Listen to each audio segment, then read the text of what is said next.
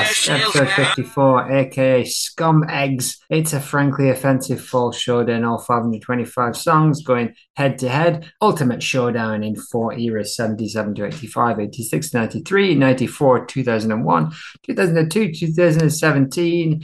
Up tonight, C.R.E.E.P versus Dresden Dolls, Night and the Devil versus Behind the Counter, Midwatch 1953 versus Hark the Herald Angels, and Jetplane versus Mask Search. Joined as always by Monsieur Chip, Billy Rugby, tree-living, sturdy chimpanzee, and massive gorilla. How are you, Pip? I'm well rested after my journey to the Mediterranean. Ooh, ooh la la. T-Bone Pemberton Walker, at the point where his artificial stuff outweighs the living things. What's going on over there? Well, I wrote a song about sauce this week, Brendan. Have you heard it yet? HP? Well, different kinds of sauce, you see. There's all kinds of sauces they explain in the song. Fruity sauce. And they come from different places, they're different colours, all sorts going on. Tell you, there's not a thing about sauce that I've not covered in that song. Very good. Well, we covered it in sauce. Lord Sage Temple hasn't turned up. Tiny Tim Twa, I know you crossed a bridge that I can't follow. Is he with us? He's rocking and a rolling. Very good. He's very reliable, isn't he? And I am Three Beards, the succulent plant of Southern Africa. Tonight, before we get to the main event, I'm going to have a look at a young man called M.Riley, who you might have come across before. M.Riley joined the Fall only at age 16, and he was in there for about 4 years, as we've well talked about many times, before he was sacked after the 1982 New Zealand tour. And Happy Fall Guitarist is enough on the cover of Fall in a Hole, right?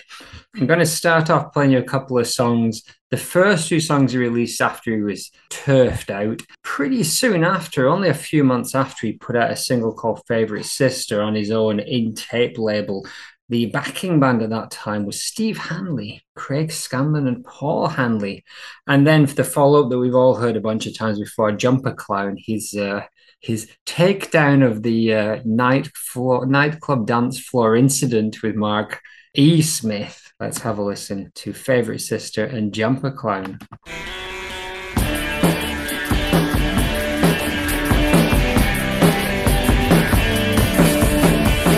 Wrote this while listening to my favorite sister.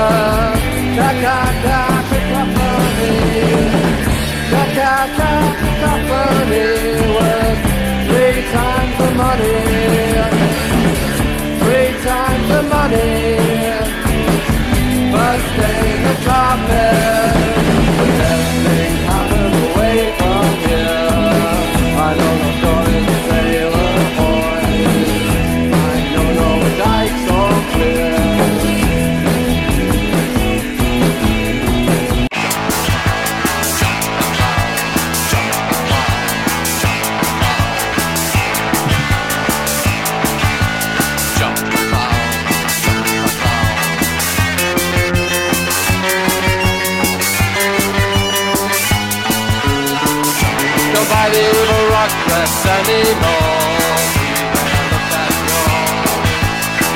Favorite Sister, which had most of the Fall playing on it. By the time he got to Jumper Clown, he'd found his own group of creepers that Eddie Fenn, Paul Fletcher, and Pete Keogh. They put out an album in '84, Gross Out, Fancy Meeting God, Miserable Sinners, and Rock and Roll Licorice Flavor. Basically one a year up until 1987, when they more or less split up. And did 5 Peel sessions in the meantime, as well as Riley keeping himself busy with a lot of other stuff. Alistair, what have you got to say about Mark Riley? Hey, he's a top bloke from what I know, really. With the music, like there's a nice jingle jangle going on with some of the stuff there. It doesn't sound dead like a Fall rip-off kind of band. It's not like they're trying to be the Fall. They're trying to sort of make their own mark a little bit, I think. But yeah, it's not too shabby. Very much of its time, vocals especially, very much of the time. The reminds me a bit of the bloke out of the Chameleons, which is, again, it's that kind of area as well, geographically. But yeah, not too shabby. I mean, Mr. Riley, you did sort of go on to do some very funny stuff. Shire Horses at the moment, and he was knocking around with Mr. Chris Civey for quite a bit. I remember seeing him and Mark Radcliffe being in the backing band for the old Blimey big band at the Den in Wigan years ago, and they were stage diving. Fantastic. But yeah, in principle, nothing against the bloke. Might meet him and he'd be a total cunt. You never know. Well, he actually deals with that in one of the songs I'm going to play in a minute. So he, by all accounts, a nice chap.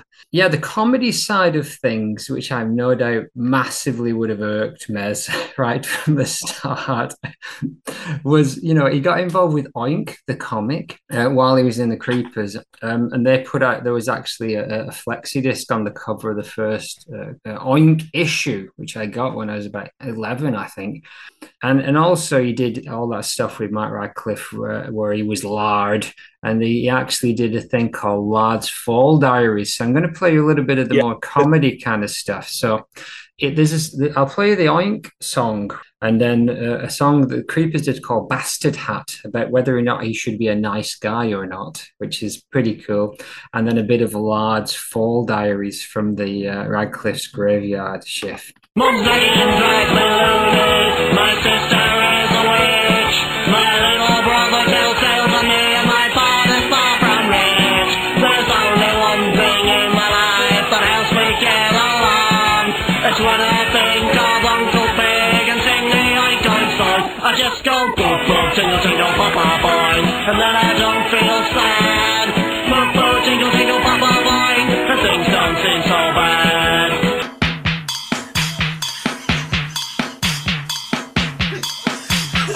Shut up!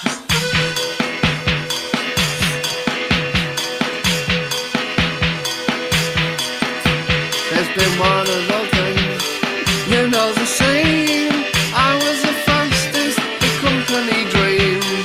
Daddy always told me there'd be somebody faster, a sharper wit, a bigger bastard. No, I wondered if I should wear my bastard hat or never wanted to be a nice kind of child. I wondered if I should wear my bastard hat or never wanted to be a nice kind of child. As I said before. Grace, the other reason for my late slumber is due to the fact that I had a late night out on the town with Mark Smithy last night. It was great. Mark told me stories about how he writes his songs and about a new song he's written called Drastic Man. I told him that was a coincidence, and how I wrote Elastic Man, which was a song I wrote, which was rubbish. I also told Mark that I thought he was this nation's saving grace. After that we went to Blackpool for a dance. We were unsure about which part of the prom to go to, north or south. I told him I thought we should hit the north. So he hit me, and we went to the south. 1 p.m. Enough about last night. What's in my rock diary for this, my 17th birthday? F*** all. You see, Mark and the rest of the band are having a big party tonight to celebrate the first F.A.L.L.O.U.T.P.O.D.C.A.S.T, Bingo Masters Takeout or something, selling over 900 copies. As I didn't play on that record, I'm not invited to the party, which is fair enough, I think. That reminds me, I must start blowing up the balloons and making sandwiches. So it's all a bit, playing into the hard done by thing. But the fact is, the kid, he was like 16. By the time he left, he was still, he wasn't even 20. And he had to be put through the ringer by Smith, who then went on and did a Hey Mark Riley. He made all his mates play on it as well. But I think it was fun comic, and Riley did some cartooning that was fun, and Bastard Hat's got his charm. So, Phil, what's Matt Riley mean to you? Well, I kind of knew Matt Riley. I was familiar with Matt Riley way before I was familiar with the Fall, just because of Lard and Mark Radcliffe and the. I think the first time I heard him actually was on Radio 5 when that first started, and they had a show on that, and that launch got me into listening to radio, because unlike you two guys, you've got a few years on me, haven't you? And you two were both sort of John Peel heads. Whereas I was never really religiously listened to. I was kind of aware of it. It was on in the background kind of thing. But But yeah, the two Marks were fucking hilarious on the radio. I used to love tuning into that. I'm only disappointed that you didn't play Tony McCarroll's Classical Gas, which is one of the funniest things that I've ever heard, which is well available on YouTube, and it's a good dip in. I think in terms of the Fall, you really can't underestimate Riley's contribution to it from a musical point of view. He's a bit like, my theory about the Beatles, or it's like McCartney who got them famous and Lennon who kept them famous because of their approach to music writing and commercial kind of tunes. I think there's a similar thing with Riley. He had that pop sensibility about him in a way that I don't think the other band members at that time had. Riley can turn a tune like that. But when you played that Favourite Sister track, it really reminded me of, do you remember in the 90s when She Banged the Demos came out? It sounds just like something off that, production-wise and sound-wise. Even Riley's voice on it sounds a bit like that underproduced Ian Brown voice. So I'm surprised Alistair didn't kick off at that.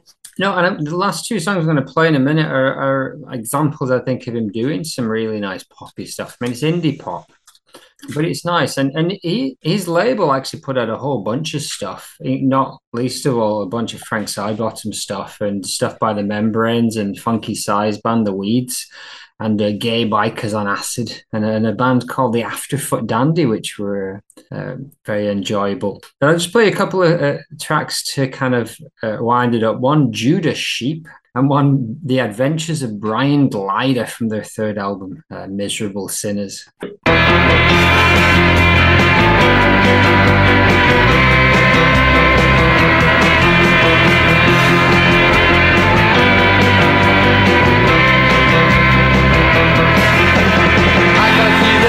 For this doctrine, glory, sedated radicals, usual story. The weapons of wise from the Bible of life. Their master died with the Lebanese wife.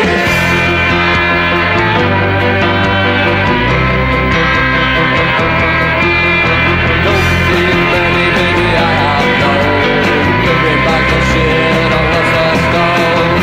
Plain black activist, roll me another. About as radical as my dear mother. Speak song, baby, I have known.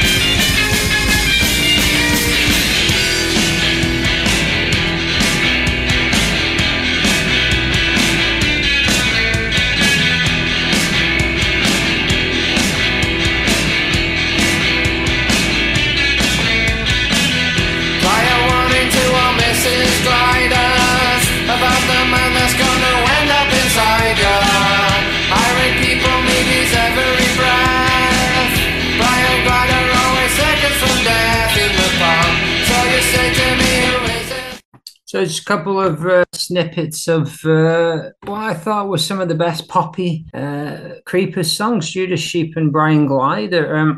I think Creeperville is a good place to spend an afternoon, but I'm not going back there very often. There's some nice tunes, but I think nothing really blew my mind.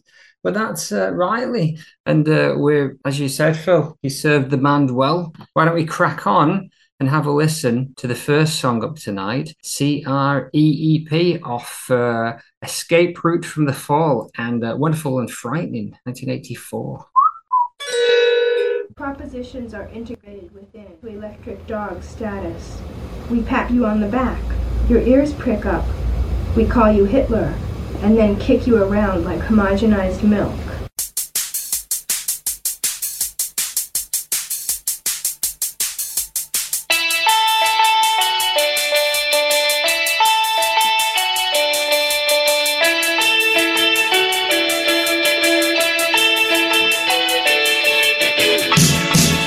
Books of the List Book Club, and after 2 months it stands a familiar haunch, and it said same slouch. You had last time he was around, suppression abounds, his type is doing the rounds. He is a scum egg, some horrid trendy wretch. Black saucers. Horrid, trendy wretch. Phil Rigby, as is customary, what do you make of C.R.E.E.P? Well, it was a tune I was aware of, but I've not really given much of a listen to be honest with you. I can't remember. It's on one of the singles collections, I think, isn't it? So I quite enjoyed getting into this. It took me by surprise how much I enjoyed this actually after a few listens. It really reminds me of it's got a very poppy vibe to it, hasn't it? It's very boppy. I think Bricks is a lot of the reason for that, with that beautiful backing vocal all the way through it, which is perfect. Yet again, they proved to make a hook out of absolutely nothing in just that spelling out the word creep and then using that rhythm later on as part of the hook in the melody. Even Mark is trying quite hard to croon away on this song, and it's like at moments he almost sounds nervous. I thought in his vocal, he's on his best behaviour to try and do a really good job on this. So that really struck me. The music reminded me of things of the time, things like Blondie and that kind of production on the record, which I think serves it really well. Yeah, I think that's all I would say. It surprised me, this tune. I really ended up enjoying it quite a lot, and it's I don't think it's like a massive mind blower of a tune. It's just a great pop song. Yeah, it is indeed. It was the first fall song I ever loved and ever liked. Somebody gave me a tape with a bunch of wonderful and frightening era stuff, and interestingly enough, the second one is also on this list tonight, which is weird. But I did fall in love with that song, and I still do love it to this day. But no spoilers. Here's what the absent Mr. Sage said. Prime fall pops. Love the pairing of the sun-dappled triumphant music with the no-holds-barred character annihilation of the lyrics. Glad they included this in the sleeve notes. The pool of disgusting smarm, the pool of lukewarm, this mod effect of capricious green ham, who is everybody, yet everybody is him, the marred blow of suck poet's biro, the mud of everyone's mate. The pap he complains is just the grease reflection on his empty pariah plate. This track is a wonderful confection for my empty pariah plate. It's great. He's not as verbose in his writing as he is in his speaking, isn't it? I know. I mean, half of that was just copied off the Annotated Fall. A shout out to the Annotated Fall. We love you, and this podcast could not exist without you in certain Basically areas. An advertisement campaign for the Annotated Fall website. This whole Exactly. Alistair, what do you make of this song? Well, to provide balance to the Annotated Fall thing, I've never looked at it, so there you go. Other websites are available. More power to you, Al. Exactly. Well, make it all up as I go along, as you might have noticed. Yes. But yeah, the song's great. Yeah, I've loved it for years. It's a thoroughly good pop song, kind of like in the like the indie type mode of the era. Like I think it's the keyboard that really sort of like it's that riff that nails it for me in this. It reminds me in a weird way of stuff that was going on at the time, like Altered Images, that kind of thing. Brix's book's quite interesting when she gets onto a little bit about C.R.E.E.P, or C.R.E.E.P, where she's just far too apologetic to Mark Riley in it. Kind of like, oh, this isn't about Mark Riley, honest, it's not. Because she wants to get on his radio program to flog her stuff. It protests too much, methinks. Yeah, it definitely protests too much. But the song, love it, great tune, dead poppy, dead nice. I've got a question for you, Brendan, because you're really good at picking out melodies and working out where they're from. Is this have they lifted this melody off something? Hey, happy birthday. That's what it reminds me of. Well, the other thing that people have said is that it's Sugar Sugar, right? It's very close, but I think that gets that accusation gets thrown at almost any poppy bouncy tune. So who knows whether it was intentional? Apparently, I think the Hanleys, maybe Paul Hanley came up with this, and it reminds me a lot of Old Brother, the song of a similar era that has probably the two most out and out poppy tunes. But I love it. I love Poppy Fall, and I think the sweet keys are great. Beautiful chord changes into the chorus, where the backing vocals are the chorus. That kind of almost Motown-y thing, where the lead line doesn't actually sing the chorus.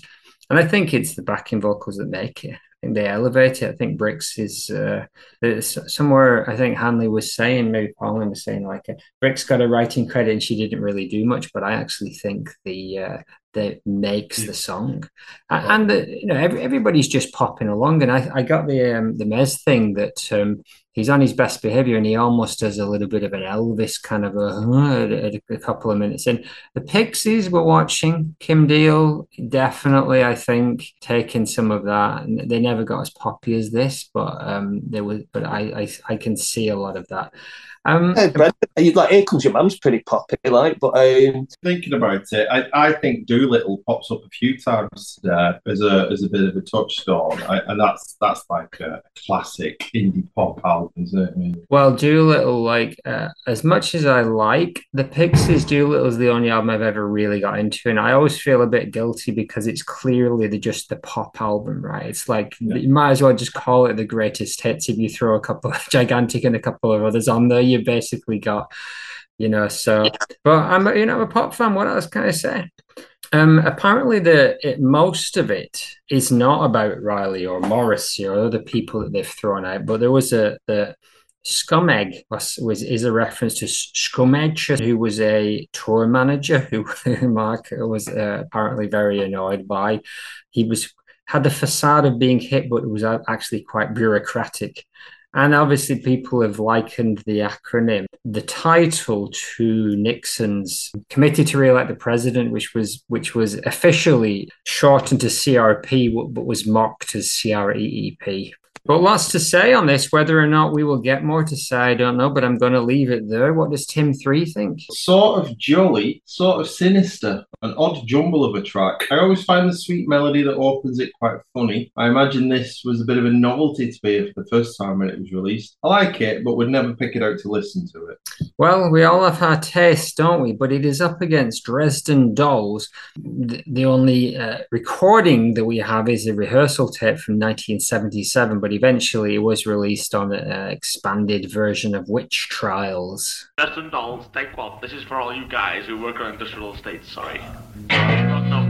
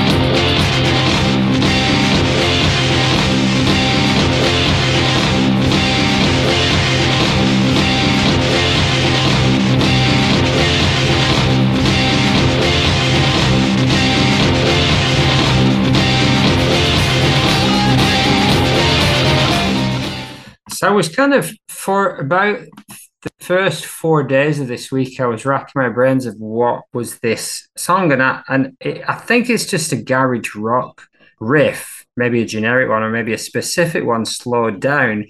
And I played Crop Dust and I was like, this is very, very similar. And that's a sample of a Trog song. But also, when I slowed down Pushing Too Hard by the Seeds, that also worked. Alistair, what do you think of Dresden Dolls? Yeah, I can see why it's kind of like been left off. The main guitar riff for the chorus got a nice sort of groove to it. And drums are pretty funky at times, the usual sort of thing that you'd expect. The rhythm reminds me quite a bit of something like Modern Lovers, Television or Richard Hell or something, that kind of side of the punk scene, less your oi, we're going to have a riot kind of stuff. Chorus really kills it for me. I find that it's just annoying, and the lyrics in it as well are even worse. It's just sort of my first band type fodder, but it was their first band, so that explains that. Here is a card, now form a band. Crop Dust reminded me more of Brain Ticket, but I can see where you got the idea of that from. But yeah, I think there was a band called the Dresden Dolls, weren't there? Yeah, I think there still is. I think they're named after the Fall song. Mm. What do you think, Phil, of this song? I agree with everything that Al says, but I really like it. I think it's even the breakdown, which is naff. It is like sort of sixth form level, as Al said, my first band kind of thing, which is exactly what I thought the first time I heard it. But I quite like the naivety. I quite like the sort of brute about it. You don't hear that guitar. Well, obviously you do hear that guitar on Crop Dust as well, but that's a sample, I think, isn't it? Whereas this is played all analog. Yeah. I like the sound. I love the drums on it. I thought the drums were fab all the way through, and it works because the production's naff. I think we're on Live at the Witch Trials. It's got that cheap studio sound, doesn't it? Which I can never quite put my finger on what I don't like about it, but there's something I really don't like about that sound. But the cardboard box production on this works really well. I like the busyness. I think the guitar sounds aggressive as hell and great. It reminds me of loads of stuff I like the Stranglers and Roxy Music and things. So there were other influences on the sleeve with this. And it is a bit of a rough diamond, I think. Yeah, fair enough. Here's what Ezra had to say. Dresden Dolls are back in style with a clockwork walk and a backward smile. Early tracking it shows, while there is nothing really objectionable to it, the group was still getting their form together. As it stands, it's a pleasant enough ramshackle of early post-punk snarl, but finds itself washed up in a lay-by, sipping builder's tea and pondering the muddy puddles as the sleek stainless pop engine of C.R.E.E.P whizzes past. Spoiler, he's called it. I agree with you, actually, Phil. I like this a lot, although I can't really get past the lyrics. But musically and even Smith's delivery, as a punky Fall, I'm all right. And that lo-fi thing, yeah, I love lo-fi practice room recordings. I've listened to enough of them in my time.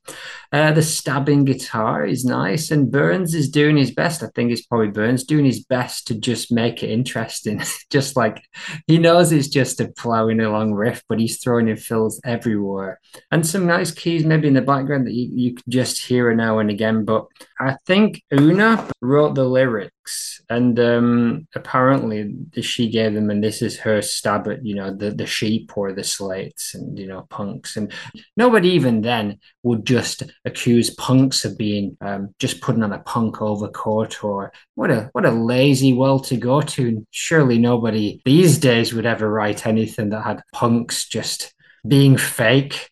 But anyway, I find it very hard to get past those lyrics, and it's up against, as I said, one of my all-time favorites. So what does Timothy think? So for this one, he's put bad punk done badly. Oh, look, Nazis. Glad this one was dropped. Don't really see anything to like about it. Fair enough. So he's going for C.R.E.E.P, I imagine. Yeah. So he does sometimes surprise you. Ezra's going for C.R.E.E.P, and so am I. So it's all done and dusted. But what do you think, chaps? Well, Dresden Dolls is all right. I wouldn't say it was shit. But C.R.E.E.P's just a bloody... it's a big hitter for me, that one. He's called it. I'm leaning towards C.R.E.E.P, but I don't think it's as clear-cut as you guys. But obviously, I'm wrong. So up next, we have The Night, The Devil, and Death. Maybe I could play this one, Phil, if you don't mind. Or do you want to play? Go for it, man. Go for it.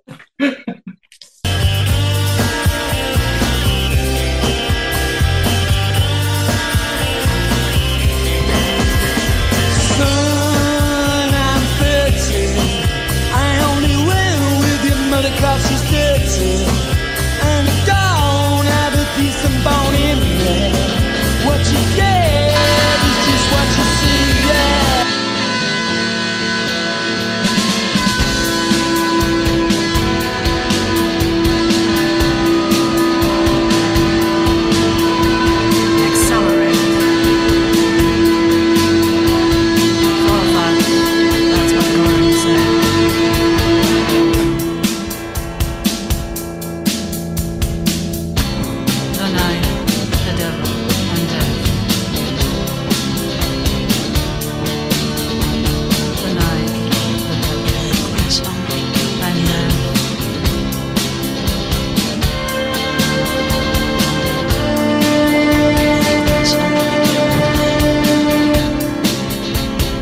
Mississippi. Now, having said that, yes, it does have more than a little bit of kinky afro in there, but I liked it. It's a bit of a muddy mix, and the narration I like the high strings, the high pitched strings had some nice atmosphere, and funky Psy. I was thinking this is where I wanted some of that Burns personality in there, because he's metronomic at a time when I think this is Burns will be throwing the kitchen sink at this, trying to make it interesting. There's sheets of guitar noise that are fantastic. And I said loose Psy and the Mondays acoustic, and you might have something. It's not the Fall, but you might have something. And apparently Scanlon wrote the lyrics and gave them to Cassell Webb, who was Craig Leon's wife, the producer. All in all, a mixed bag. The name apparently comes from an engraving by Dürer called The Night, the Death, and the Devil, and it was presented to Hitler by the mayor of Nuremberg at a Nazi rally in 1933. But surely that's a coincidence. Anyway, I quite like it, but it's a little thing tucked away on the back of a not very big single. Philip, what about you? Well, all the Nazi stuff to one side. I quite like this as well. It's but yesterday the reason it was reminding me of something as I was listening to it, and because I've been learning how to play this lyre, and it's only got 7 notes on it. I wonder if you can hear this actually. I've always tried to play it. So I was playing that on my lyre's kinky afro over the top of it, singing at the top of my voice, that son, I'm dirty. And then realised my fucking back door was wide open and all the neighbours were outside.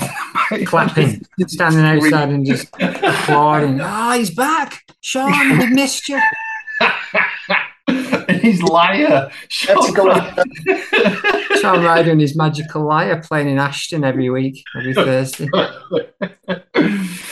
So that was all a bit wild, but I don't mind this. It doesn't grab you by the lapels or anything, but it's certainly not offensive, and it's quite an interesting wash to have going on to be listening to. So I really don't mind this. I think it's quite pleasant to listen to, but not earth shattering by any means. Fair enough. Yeah. Ezra says, so crepuscular. I was expecting to hear David. What does that mean? Crepuscular, Phil, that means resembling or relating to Twilight, not the movie, though. Thanks, Brendan. So crepuscular. I was expecting to hear David Tibbett. He's the guy from Current 93, in case you're not au fait with Ezra's reference points. Groaning through the speakers at certain points, a marvellous piece of gothic night wailing which suffers no harm from the absence of Mez, who apparently had almost nothing to do with the track, neither singing nor penning the lyrics. Apparently inscribed by a print of the godlike Albert Dürer. How can a knight remain stoic and steadfast in the face of worldly temptation and morbid decay when the financial department are slashing his budget? Very good point indeed. It's a good question, well made. Alistair, what about this one for you? Yeah, I quite liked it actually. It's quite sort of terming in some respects, but then it starts getting interesting with all the strings and the noise. Do quite like the vocal delivery, very sort of deadpan, bit like, reminded me a bit of Nick Cave Dolls by Bongwater.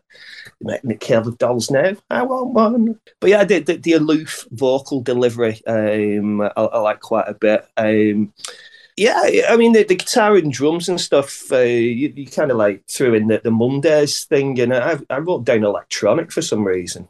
That kind of like Ma Sumner thing that went on in the early 90s. But yeah, it's an all right pop song that they kind of like wonked up a little bit, and it's not bad for a B-side, is it? But they did do some good B-sides. It did indeed. It's certainly not the worst song on this list, put it that way. One thing I did notice about it is it feels quite epic for the runtime. It's only a few minutes long, isn't it? But it feels really big and spacious as a listening experience. So well done there, The Fall. Well done, The Fall. It's proving you don't need Mark. Fire him. This is a good job nowadays, isn't it? So on the night, etc., he's put new on to me, and I don't mind it. So it's very late 80s pop, and I like the arrangement. arrangement and mixing with the ethereal sounds and synth pads. In the Mesless rankings, this one would be pretty high, I think. Not something I'm desperate to revisit, for a decent B-side for sure. Good shit. At least average Good shit. shit, good. And it is up against Behind the Counter, which was a single, 1993, from the album Middle Class Revolt. Not a Oh, we well... haven't. I know we haven't done this song before, but why do I feel like we've done this song before? In our specials, I think we might have briefly talked about this and a couple of others. So you will have heard it recently when we went through the last special, the Dave Bush era. This show's getting to me, man. Well, we're almost there, 75% of the way through round one. Well, that makes me feel like when I'm climbing a hill or a mountain with my daughter and I tell her that there's a cafe at the top. Don't worry, there's a cafe at the top. She knows that I'm lying, really. It's not a cafe.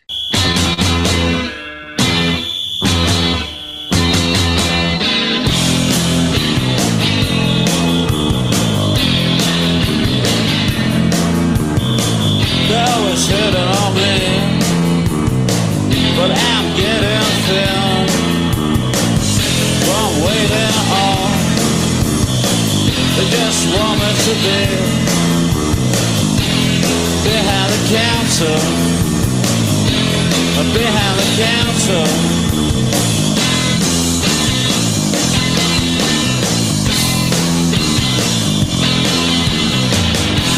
Behind the counter.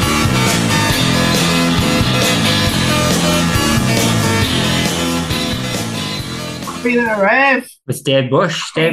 Possibly Dave Bush's highest achievement. But what do you think, Phil? Behind the Counter. Behind the Counter. It really reminds me of that whole kind of flowered up Happy Mondays type vibe again, isn't it? It's the big crossover between Indian dance when that sort of started to happen in the 90s. I like Mezzy's approach to it. Nice, relaxed, sort of atonal thing that he gets going. The big trancey thing, I quite like. I think it's a decent idea, and I think it works for the song.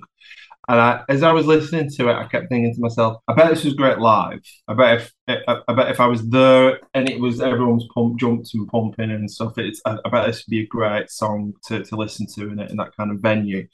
Doesn't work as well on the record though for me. I think that kind of trancey, lifty bit they do in the middle and stuff is a bit of a break, and that doesn't quite deliver and stuff. So I think the production lets it down really. But I quite like the idea, and I think it's catchy. I think the hook's decent on it, but coming together it didn't really work. I struggled a bit with this, really getting into it. Fair enough. Alistair, what about this one for you? 1993 single, Middle Class Revolt, number 75 in the UK charts. Is it Entertainment Scan, this one? It's Middle Class Revolt, I think. Middle Class Revolt, right, okay. It's Middle Class Revolt.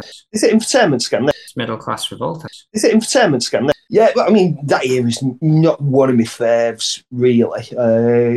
God knows why I remember the 93 Festive 50 so well, but yeah, that tune definitely sort of like did quite well. Actually, I think I recorded it all on cassette. Who was in it that year? There's plenty of Tinder Sticks and PJ Harvey and stuff like that. Can you name them all, Al? So what? Can you name them all? All 50? Kind of flip. It's not like we've got anything to get to today. Live, I do remember it live. It was all right. And it's one of the better ones from that LP. Love the bass and, funky size, keeping it straight, sort of metronomic, but it works. There's some very funny sort of like Frank Whistle keyboard noises on there, like which are cheesy as fuck, like, but amusing. And the very last second of the guitar, that's the best bit of the song. Oh yeah. All right. So the Festive 50 in 1993, Al, the Fall appeared 7 times. War was on there. It's a Curse. I've been to Spain. Behind the Counter, I've Been to Spain, A Past Gone Mad. Yeah. Creep by Radiohead was on there. Ladybird Greengrass. Service, which we loved that one, right? That's a good one. Glam Racket and Lost in Music, all pretty high up there. Why Are People Grudgeful? But number 1, not The Fall. Chumbawumba and Credit to the Nation, Enough is Enough. Do you remember that one? It was the one that maybe it's not. No, they did the Tiki Tiki Time Bomb, and then they did one where they sampled Smells Like Teen Spirit, but I don't think it's either of those. But anyway, the 1993 Peel fans must be kicking themselves. Oh no, I used to get loads of people who just write in who never listened to Peel and they'd be asking for. Well, you had like the Sex Pistols scoring really high in the Festive 50 till about 1985 or something like that. You know, French Disco by Stereolab, one of the greatest songs ever written. Number 5, below 4 below, Credit to the Nation and Chumbawumba. Yeah, Cannonball by the Breeders in the top 10 as well. Chumbawumba and Credit to the Nation got quite a few entries that year. England's Dreamer by Corner Shop's in there, which is fantastic. Their early stuff is really good. I was to the pub in London and I got introduced to somebody and they said, this is Phil, he's an anarchist. And the guy turned around to me and said, oh, do you like Chumbawumba? Exactly, and this is even before they did that I Get Knocked Down song, and everyone loved him. I watched him that year. So this song is the second fall song I ever loved, because I went to Sunderland University in 1993 and I only stayed for about 3 months. But while I was there, every Sunday there was Sunderland indie radio in the afternoon. It was a lot of fun, and they played the Fall a lot, and especially this had just come out, and I'd like to say it kept me going. It didn't, but it was good. It was nice. Another great fall pop single, The Beat. Those semi-wrung out chords, you know how I feel about those, but they kind of work. And it's all in Doc Shanley's bass. It's all that. But I'm with you, Phil. I'll give Dave Bush even more credit than you did. Those trancey synths on the bridge and the breakdown are well dated, but still fine. And I think Mez's melody lifts it. Wait, sir. All in all, a top-notch tune. The Hen Centre was always picking on me. They're all tucking in all over the shop. Got no time for dinner or tea. From idiots who write rock books, ex-groups cold would have played this for Nosepin and Punk. Piggies didn't quite make it, they say. Get behind the counter. I wondered whether it was about people who'd failed and had to go working in shops. Like I think Ian Brown once said, this sort of talent doesn't translate to the sweet shop. He can come on if he wants to talk about the Fall. I don't think he'd have a lot to say. All over the place. Alistair, have you told me what you think of this song yet? Well, I just went on about Festive 50 for ages. What do you think of this? It's all right. Not bad for the time, is it? I'll tell you what Tim says. Yeah, go on. He has put fun and bouncy with complimentary shit whistles. Synth bits sound like Van Halen. He's right, actually. Lyrically anemic, unspirited delivery. This one's just sort of there and doesn't really do anything. Ezra, however, thinks retail-based rock and roll repose to music journalist possible. Great for its cascading synth melody, I guess, from raving Dave Bush all over a solid fall groove. Funny snipes from Mess. Every car I see is picking on me. They take a left turn when I cross. Guaranteed they park on the pavement. So cars are picking on Mez while he's manning the counter of his CNN Iceland Amalgamated Supplies corner shop.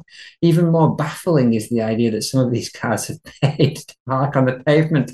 A tantalizing fantasia of ideological retail warfare. Later on, I'm getting thin from idiots who write rock books. I guess he's turning in his grave right about now then. All in all, good shit. Shall we take a vote? We got The Night and the Devil and Death versus Behind the Counter. Which way are you going, Philip? The Night for me. Interesting indeed. I am going for, no surprise, Behind the Counter. Alistair? Yeah, I'm going Behind the Counter as well. It's got Smith on it, hasn't it? Yes, it has indeed. We know your rules by now. I know how to get a song through this competition, Alistair. What does Tim 3? Which way is he going? Tim is going for The Night. Thought as much, which is why I saved Ezra's for last. He's gone Behind the Counter 2.5, The Night 2. It's for my fallishness and my foolishness. Behind the Counter rightly goes through. That takes us on to the third showdown, starting with Midwatch 1953. Who could have foreseen?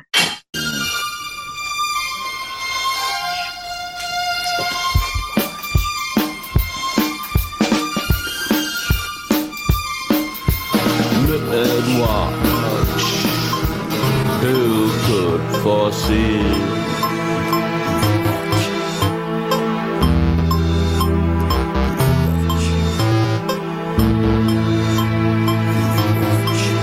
Midwatch,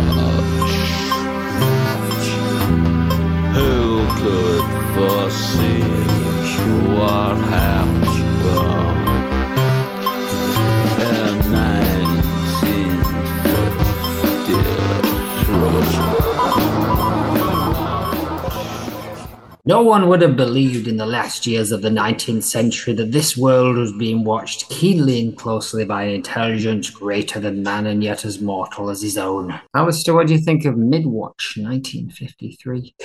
Aye. Will somebody turn that bleeding Space Invader off? I like it. You got the synth clip track and the swingy sort of Chaz and Dave style drums at the beginning, but then with the sort of synthy string random cut up shit being chucked in the mix after a bit. It just goes all over the place. There's a bit like rockabilly guitar in there, a bit of a King Tubby type studio approach going on there, where they're dropping stuff in, fading stuff out. And I like the bits where the bass play sounds like he's hitting loads of bum notes. I mean, that's always going to tick boxes for me. But yeah, there's some kind of like minute house type riffing in there as well, if you listen closely. But yeah, I like the approach that they take to this one. Yeah, indeed. It is by no means a bad kind of track, but it's just very middling in my mind, and it almost feels desperate the way he's thrown the synthy blurps and bleeps over. We talked briefly, Phil, about Bonkers in Phoenix, and I think Bonkers in Phoenix at least had a concept, even if that was done for the same desperate reason. But the bleeps and bloops by themselves with Smith would have been far more enjoyable than the jangly indie underneath. What do you think, Phil? I've listened to this tune quite a few times, trying to get in with it, trying to give it a chance. And I think there's moments in it where it kind of comes together and it's interesting. But I think the vast majority of it is a bit of a failed experiment, and that's being charitable. Yeah, after a couple of listens, I was thinking about Bonkers in Phoenix with it and wondering whether this was Mark showing that he would do it to his own tunes as well as somebody else's, to kind of have that over the top production overlaid. But I think at the end, I'm with you. Really, it's floundering, this track for me. It's a bit rudderless, and I'm not quite sure what the point of it is at the end of it. And I didn't have the stomach to listen to other versions like you did to try and listen to what the kind of base foundational song of it was.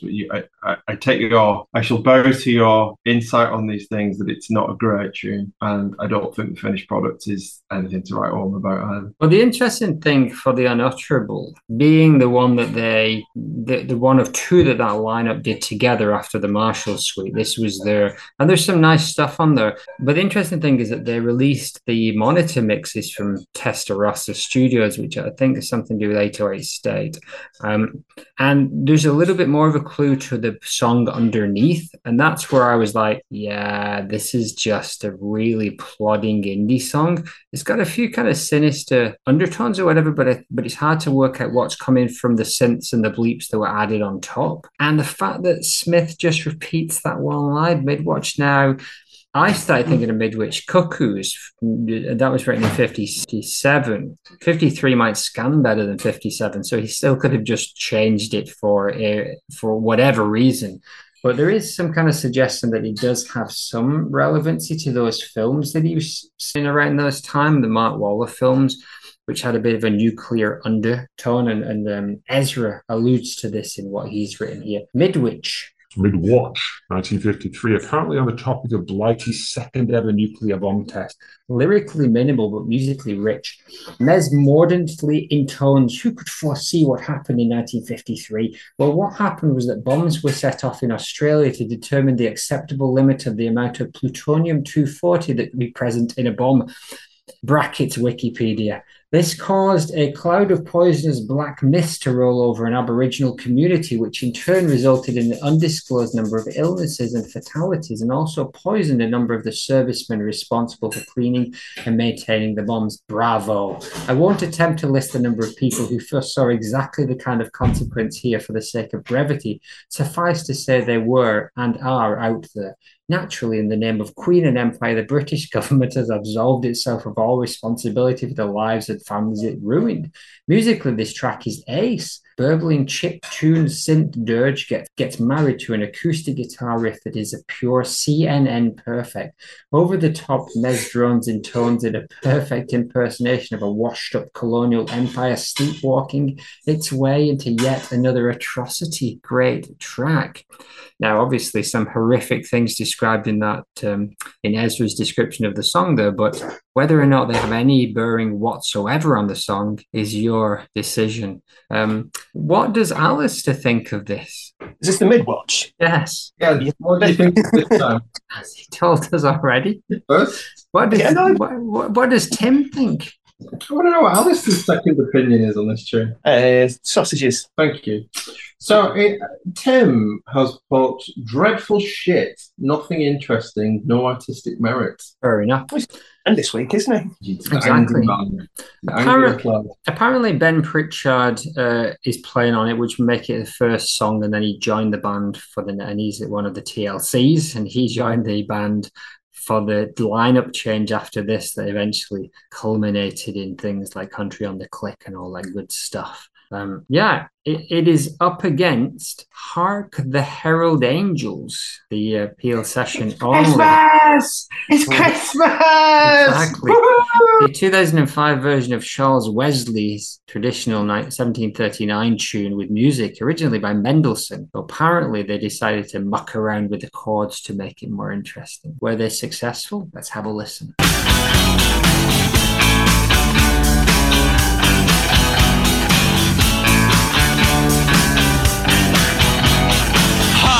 The herald angels sing glory to the newborn King, peace on earth and mercy mild, God and sinners reconciled.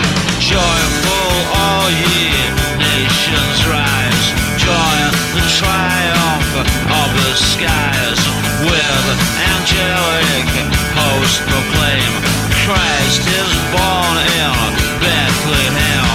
All the herald angels sing glory to the newborn King. I think that is Lucy Rimmer singing, who we've heard on the birthday track, and what was the one she sang? Nancy Sinatra cover. Nancy Sinatra cover from last time, right? Oh, City Never Sleep. Yeah, so she was singing on a few at the time. Hanley said we picked this song because Mark's new girlfriend Lucy likes it and wants to do backing vocals. Inspiration strikes. We work out the original notes and then put the chords back together backwards to create a wholesome new fashion alternative. Me and Tom Jones, not that one, did a Eagles set of Eagles covers once where we changed all the chords. It was a lot more fun for us than the audience. Alistair, what does Hark the Herald Angels do for you? I really like it. Big question, though. Is it a cover? Is it? Very much so. Very much so. But it's trad arranged fall. Is that different? Is that acceptable? I don't know. I'm confused. But yeah, I do like Christmas songs, but not at Christmas. Just in the summer, really, because I get really sick of hearing them at Christmas, and it's all forced at you then. But yeah, this is really funny, and I do own several Christmas LPs. Love like Pinky and Perky Christmas LP, Chipmunks Christmas LP. Some of the like the Tijuana in Hawaiian Christmas LPs are brilliant as well. Like, and I could imagine like a fall Christmas LP being dead similar to one of those. Though it's like they all sound very much of their own. Like the Tijuana ones, loads of brass. The Hawaiian ones, loads of like the nice sort of steel guitars and stuff like that. And the falls like Smith being miserable over top or something that's quite jolly, really. Like, but backing vocals are great on it. It's a catchy little tune. Yeah, I like it. But whether or not it's a cover, oof.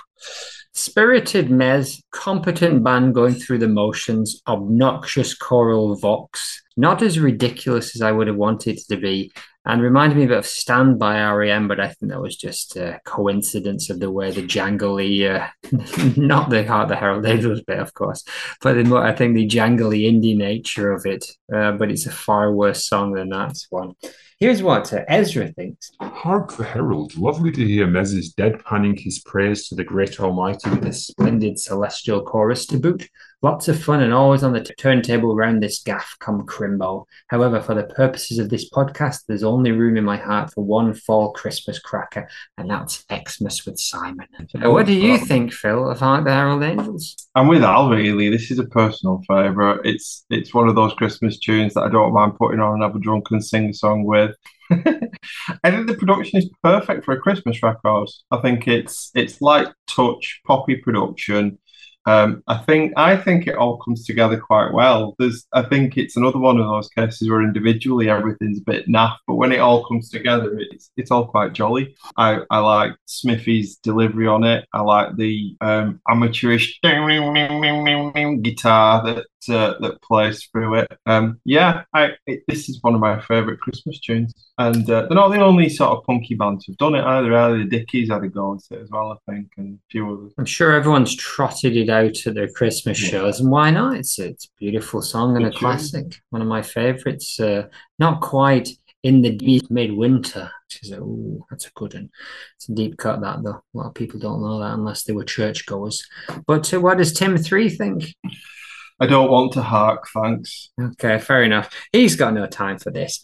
He's just got sand in his vagina today, hasn't he? He's just a bit grumpy. I'll give you an out, Al. I'll say that this is a trad song. Isn't quite in the same category as a cover. So let's take a vote. Ezra has gone for Midwatch. I am doing something which I have berated other people for. I'm splitting my vote because I don't think either of these actually deserve to go through to the next round. One is just straight up bad, and the other one is a novelty, and there's no room for novelty in round 2. We know that. Alistair, which way are you going? I'll go novelty. It's the sound of a man's integrity dying. Phil Rigby, what are you doing? Well, unlike Invisible Tim Twat, I am putting my shoulder firmly behind Hark. I'm with you, Al. So I'm not splitting my vote anymore. I'm also going for Hark, so it goes through, because I really don't want to go through the rigmarole of counting this up on fingers just for one of these to go through. All right, if I'm forced to make a choice, it's Hark the Herald Angels sing. Yeah, we've got him, Al. Yeah. The cover goes through, and down to the last showdown of the night, which is Jetplane, the B-side from the 2013 William Ray single from the album Remit.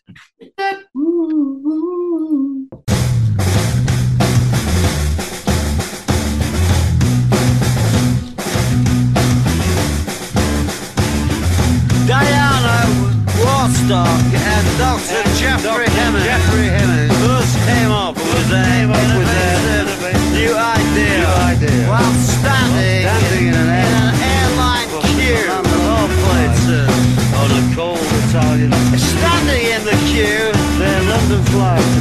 Who would have thought that this innovative new idea would have occurred to them? All their vacation Italian vouchers, 25% gratis. The ticket number was obliterated. Yes, it occurred to them. They discovered standing in an airline queue for the Milan to London flight on a cold Italian Saturday afternoon. Oh la la. Here's what Ezra said. Nice little churner here. Presumably the man's ongoing war on cash payment. Another morally bankrupt stab at total control over the proles.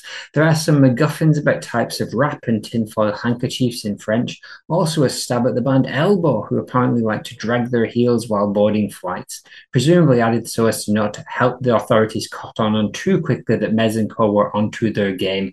A grooving, building throb of electro rock, aggrievement, nicely done. He's basically referring once again to the annotated folds, suggestion that this is a tirade against cashless payments, although it's somewhat hard to pin that down. Philip, what do you make of this? I loved it. That was brilliant. I like how it. I wrote down half jokingly, this sounds like Battles doing Yellow Submarine, and that's not to throw any shade on it whatsoever. I think Battles are amazing, but that guitar riff that goes through it just really, really reminded me of something like Atlas. And I think there is a playfulness in all the vocals from that kind of weird duetty thing that he's doing with himself early on in it, to like the voices of other people and the Italians who really like their sunbeds. And it's got loads going on in this track. Right? It's a lot of fun to listen to, and I've enjoyed it more each time I've listened to it. Yeah, agreed. For a B-side, for a late era B-side, it's storming. Diane Warstock and Dr. Jeffrey Henning first came up with their innovative new idea while standing in an urn-like queue of all places. Ticket number was obliterated. The Italians certainly liked their Sundays, and to make matters worse, some sort of rock group were holding things up. They were bringing elbows and euros into Heathrow, and people who had cash bringing it back would be persecuted to the fullest extent.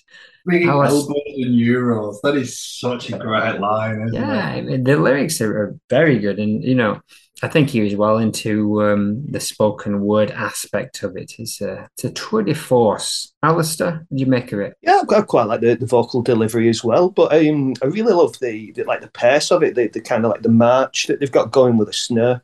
Phil mentioned battles. I was thinking sort of like Godspeed, You Black Emperor, because of the way it kind of like builds up. And scribbled down Add Into X as well, but it's just the one song. I think it's called something like Rise of the Black Regent or something like that.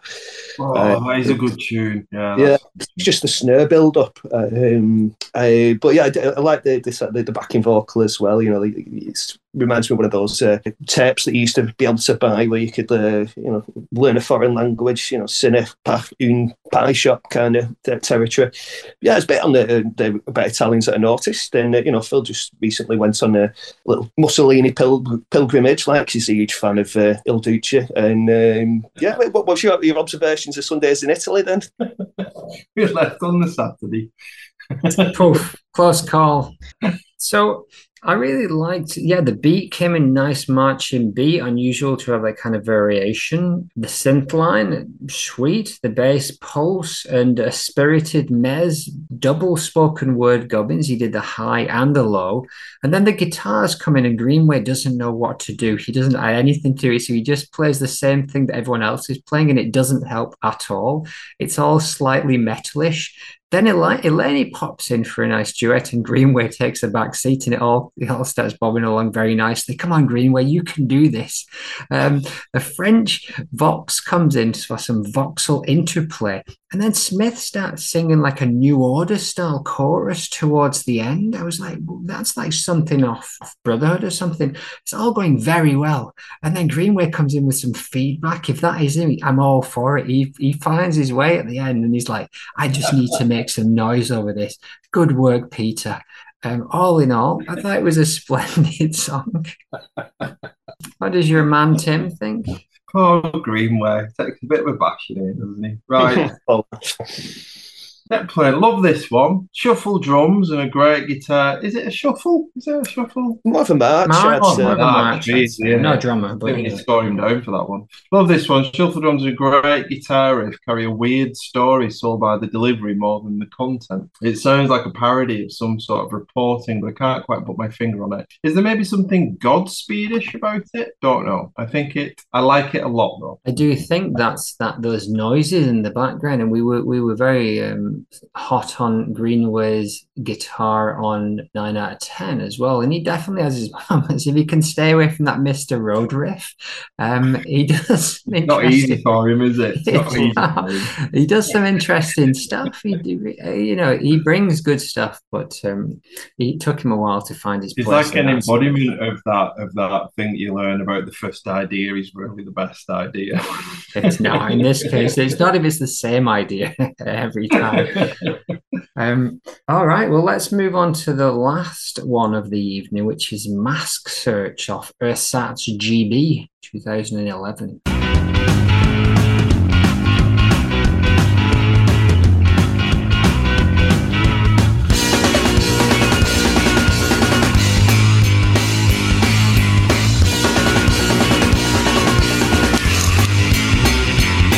I'm studying in spring, in caustic and lime.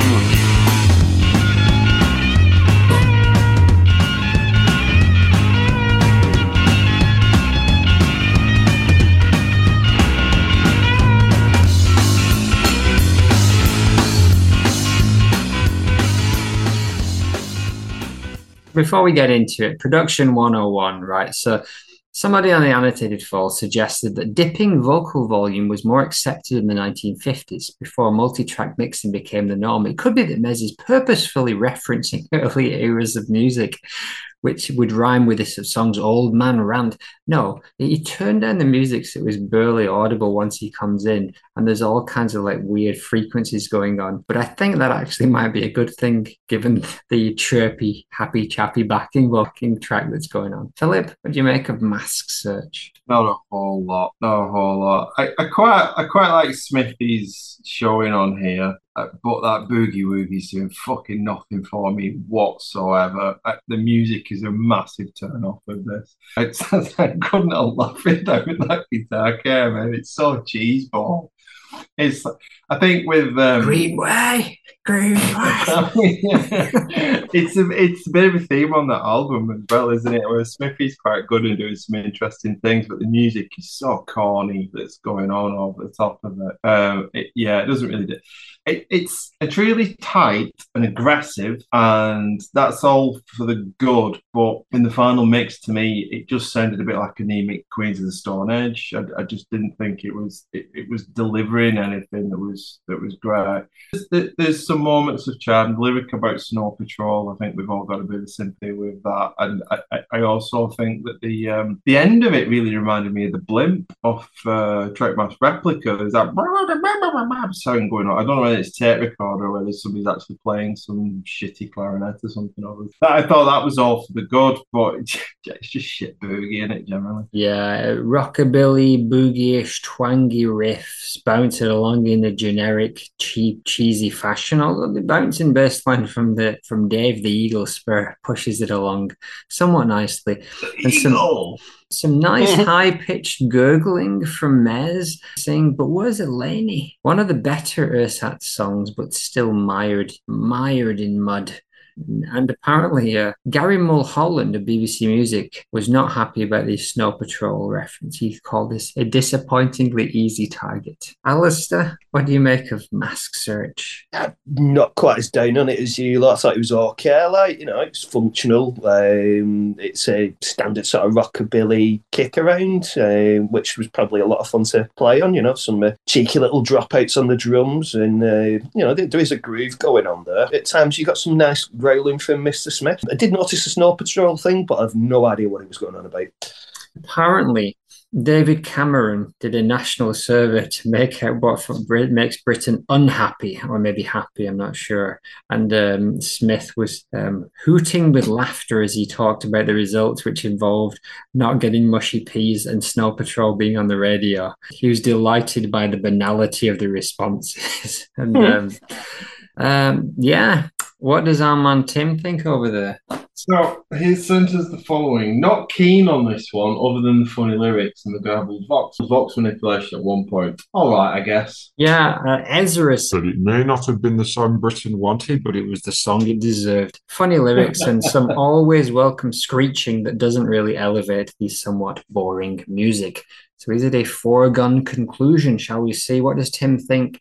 Which way is he voting? He's gone Jetplane. So has Ezra, and I'm going Jetplane too. Alistair? I'm leaving on a Jetplane. And Philip? As are we all. Okay, so that means Jetplane goes through, as does Hark the Herald Angels sing, Behind the Counter, and C.R.E.E.P. And all in all, it was a fun ride. Good work, that's good.